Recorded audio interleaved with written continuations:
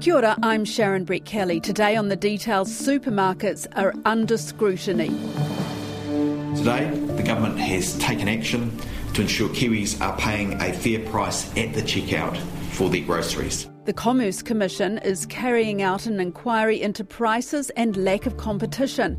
But will anything change when the investigation is finished in a year? Oh, they'll spot something. I mean, distribution, wholesaling. Some towns with not enough shops, too many cameo creams and small markets. There's got to be something, otherwise it would look like they're wasting their time, which of course they are. Like petrol, supermarkets are a multifaceted, highly complex series of operations that vary on a daily basis across so many aspects it makes your head spin. Or are they just too powerful? We do have a heavy concentration amongst a couple of big players, and that in our mind is good cause for us to look at whether or not New Zealand is being treated fairly. Lots has been said about the high prices and the dodgy behaviour of some store owners screwing down suppliers.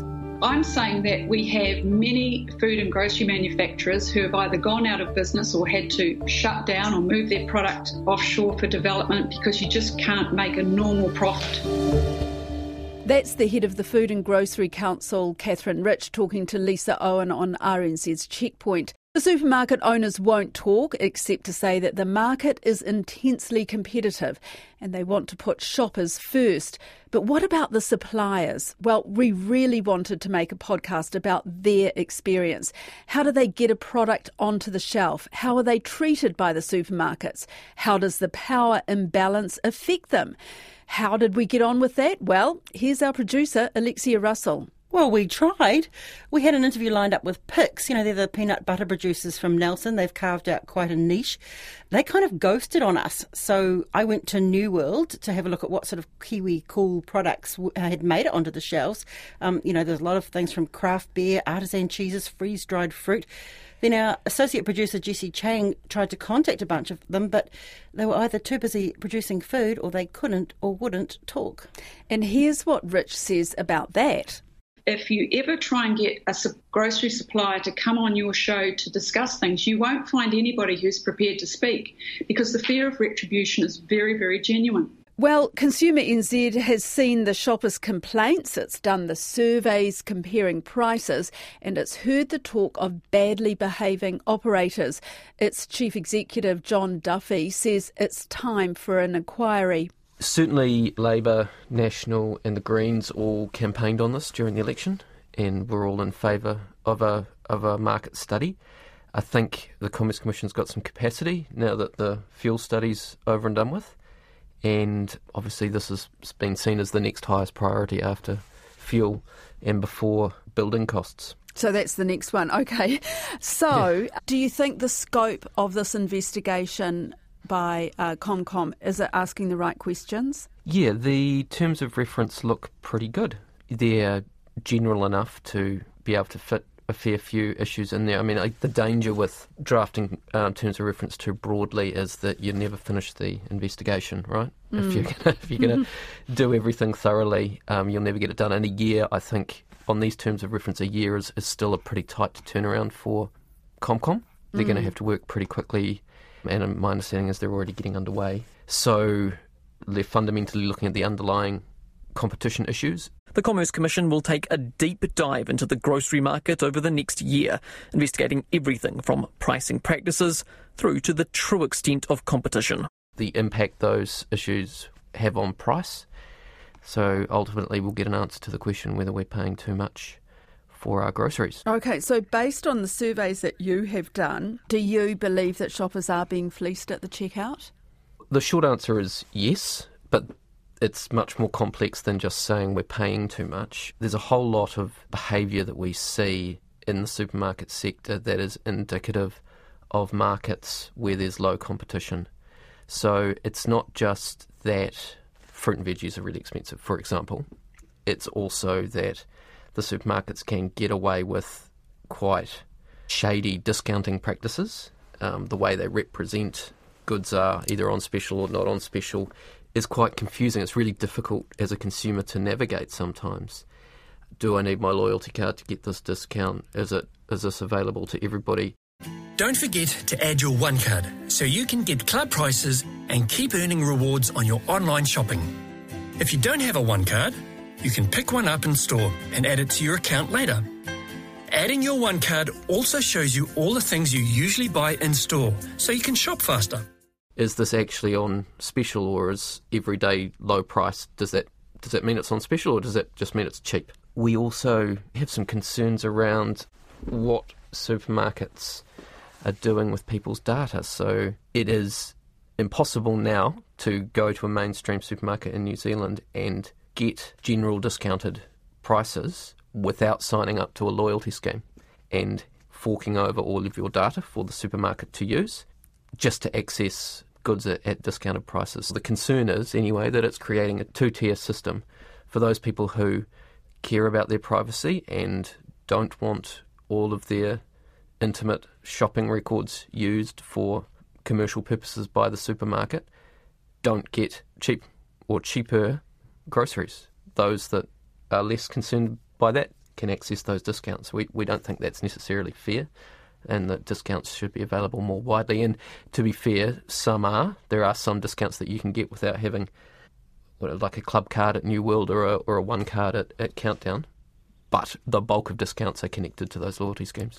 And so that's what you mean by when you talk about shady discounting practices. That's one of the areas. That's one of the areas, and also how those discounts are described, and also how long goods are on special for. That's another thing. So, you mentioned the price survey that we do. We monitor a basket of goods across a period of time, and we see that goods stay at the discounted price for, extended periods of time. At one supermarket, Vogel's, Ploughman's Bakery and Nature's Fresh loaves were on special 11 out of 12 weeks. At another, Nature's Fresh bread had an extra low price of $2.99 for all 12 weeks. We call this the Briscoe's effect, The goods are always on special, and you get to a point where you have to stop and go, well, hold on, you keep claiming that this is 10% off, but it's been 10% off for so long. Actually, isn't 10% off now just the normal selling price? And should you be representing that that's discounted at all? So when does the special just become the regular price? Well, that's a legal question under the Fair Trading Act, and it's different for different types of goods. So the case law on this suggests that fast-moving consumer goods should stay on special for shorter periods of time because they're moving more quickly, whereas it's okay to discount, fridges or, slower moving goods for longer periods of time because, the rate of sale is slower. Do you understand how the supermarkets price their products and when they do introduce specials? Have you looked into that at all? Well, it's a bit murky. This is one of the reasons why it's going to be great to have the Commission able to use its powers to compel the supermarkets to open up about this stuff, because a lot of it is commercially sensitive interactions between suppliers and supermarkets. And, supermarkets control the real estate, they control the shelves, they control who's displayed at what level on the shelf, and they control the frequency of discounting. So it's all, as I understand it, it's all carefully thought out. It's a highly curated experience that you go through when you're in the supermarket. Things as simple as supermarket layout and design, through to what goods you see at eye level, how frequently certain items are put on special. This is all tightly controlled. So suppliers don't necessarily control the discount. The supermarket may well dictate what that discount needs to be, and if the supplier says, well, I can't make a profit at that level, well, that supplier potentially doesn't get into the supermarket. At the store level, we do have some buyers and some store owners who clearly never got the memo.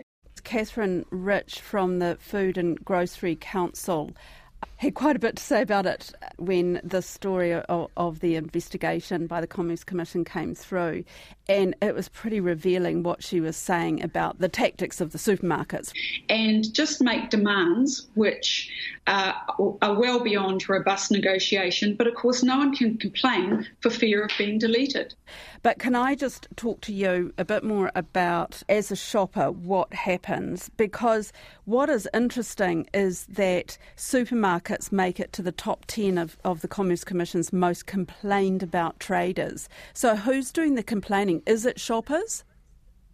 Yeah, it's us as consumers. So most people will have experienced an occasion where they've got to the till, and what gets rung up on the till is different to what they saw or what they thought they saw on the shelf. And it happens online now as well. You check your bill after you've paid, and you go, actually, that was 50 cents cheaper when I looked at it as I was going through filling up the trolley. That's a really common area of complaint, and recently Pak'nSave in Mangere was convicted in the district court. Has been fined $78,000 for charging consumers more than the promotional prices on 6 occasions. Sliced salmon, mushrooms and avocados, all found to have been sold for more than what customers at Mangere Pak'nSave had bargained for. On 6 occasions in 2018, the Pak'nSave in Mangere charged a higher price at the checkout than what was displayed in store. The issue was raised with the supermarket after the Commerce Commission sent mystery shoppers in. Pak'nSave pled guilty, and in the sentencing submissions they submitted that because they are such a large, complicated business, errors of this nature are just an inherent fact of doing business at that scale. And the judge was pretty blunt in rejecting that argument, saying, consumers have a right to expect that businesses get this right. In a decision that's been voiced, Judge McNaughton described the conduct as careless. The pricing discrepancies related to a number of individual items across different departments of the supermarket, and they were repeated. What made it worse was the Commerce Commission then called Pak'nSave Mangare's attention to this and said, hey, you've got your pricing wrong. Then went back a couple of days later and checked, and they hadn't done anything about it. The defendant did not immediately take steps to correct its pricing system. And I think that's what the trigger for the prosecution was.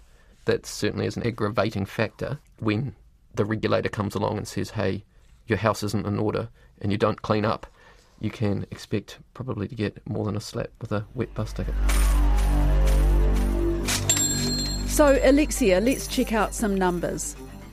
Well, yeah, supermarkets were the big winners in the latest retail stats. So total supermarket sales in the year to September, nearly $23 billion. And that's just across those 2 companies, Progressive and Foodstuffs. Foodstuffs, New Zealand owned, runs New World, Pak'nSave and Foursquare. Australian owned Progressive has Countdown, and it's the franchisor of Fresh Choice and SuperValue. Household supermarket spending averages more than $8,600 a year, excluding alcohol and cigarettes. And a funny bit of trivia for you, Sharon. During level 4 lockdown, customers across Foodstuffs North Island bought enough pre-cooked sausages to reach from Auckland to New Plymouth, enough toilet paper to wrap around the world 22 times, and flour weighing as much as 540 African elephants. So what this tells me is that the supermarkets have a lot of power. Certainly suppliers probably feel that way. Getting a supermarket contract can be make or break for a supplier. So if you're in an industry where you can only supply to one of 2 buyers and they do hold all the cards, you're probably willing to drop your margins pretty low, pretty close to break-even point to get through the door. And, the supermarkets will argue, well, that's great for consumers because it drops the price of goods. And in some cases, yep, that's a fair comment. But actually where it pushes suppliers out of business, well, that's actually bad for consumers because it reduces choice. And you may walk into a supermarket and look at, the crackers and go, hey, there's heaps of different brands here. But what you've got to keep in mind is quite a few of those brands are now supermarket home brands. So they're actually owned by the supermarket. So not only are the supermarkets acquiring products off suppliers, they're actually competing directly against them. And they control the real estate. They control where their competitors are positioned on the shelf. So they can, if they're not happy with you, they can not let you in the front door in the first place, or they can put you right at the bottom out of the customer's eye line, so you're effectively forgotten about and promote their own goods. Interesting that Catherine Rich said that some of the operators are rogues, and she's calling for a code of conduct of the industry. Do you think that would make sense? Would that solve some of these problems? It could. It's certainly changed things in Australia. From my perspective, we represent consumers, but as I said before, if suppliers can't make ends meet and they drop out of the market, well, that reduces consumer choice. So we have a strong interest in making sure there's a buoyant supply market as as well as increased competition in the supermarket sector. I just don't feel like there is much choice. You know, when you go into these big supermarkets, the shelves are full, but it still doesn't feel like you're getting much choice. It feels like you're seeing the same brand at whatever supermarket you go to. Well, that's probably indicative of the fact that, I don't know this for sure, but I assume, across the foodstuffs brands, they will buy at a group level. So whether you go to a Pack and Save, a New World or a Foursquare, they're being supplied by the same group that are buying it at a bulk level. Similarly, every countdown you go into would be supplied by the group. So that possibly explains that. In a market structure where there are two main supermarket teams, if you get kicked off the shelf, you can lose anywhere between 45% and 55% of your sales. And for some New Zealand companies, that is the difference between surviving or shutting down their factories. Is the duopoly the big problem? It is one of the things I'm very interested to see the Commerce Commission's findings on. So back in the early 2000s, I think it was, we had a number of different players in the supermarket sector, but slowly they all got gobbled up by these two players that we have left. And, that's not uncommon in New Zealand, where, there's incremental acquisitions that in their own right aren't particularly problematic from a competition perspective. But once you add them all up, you get to a point where you've got these highly concentrated markets. We're one step away from a monopoly in the supermarket sector. Yeah, definitely the lack of competition is a problem, and it could be the cause of many of these other things that we're worried about. But we need a really deep look into this to be able to draw that thread conclusively. Right, and the trouble is, how easy would it be for a third player to come into the market? It is pointed out that New Zealand is unique and it's at the bottom of the world. It's got a relatively small population, and transport costs add to the price of a product on the supermarket shelf. Yeah. So those are all factors, but it doesn't negate the fact that the barriers to entry are high because of the conduct of the supermarkets as well. So, we understand that there's an activity called land banking going on. I don't have any direct evidence. This is anecdotal, and this is, again, something that the market study can sniff around and see if they can find out. But, if the incumbent supermarkets are buying up land and leaving it empty so that a competitor can't buy it and set up shop, that is a red flag from a competition perspective. If that study finds anti-competitive behaviour, can you guarantee that prices will come down? We do have levers. The Commerce Commission, we've given them extra powers to really go in and properly investigate behaviours. We did it with fuel. Now we're doing it with our supermarkets, and we will act on what they find. There are ways that we can ensure that consumers are in a competitive environment and that they're getting best bang for buck. You'll guarantee that prices will come down? I'll guarantee that we'll act on what the Commerce Commission presents, but let's let them go and do the job, use the powers they have to fully investigate what's going on. How confident are you, John, that there will be a change, that this will lead to price reductions? Well, I guess the first question is the competition issues that we can see causing higher prices. Once we've established that, then we can go, right, well, how do we fix this? What can we do? Well, a code of conduct that forces supermarkets not to force suppliers to go below a minimum margin, is that a good idea? Is that pro-competition? There's a lot of complexity here that needs to be worked through. We really need this study to set up a baseline so that there's one version of the truth, and then we can have a good debate about what the best ways to deal with the problems are. Do you think it was successful with fuel prices? I think the jury's still out on that, so there's still a few of the outcomes that are working their way through the system. I think the Commission did a good job of highlighting the issues in the sector and proposing some recommendations. It's now back on the government to act on those and implement solutions. So in terms of the market study powers themselves, I'm sure the Commission learnt from that exercise and will be better and more efficient with the second round. But all in all, for a first go at it, I thought they did pretty well.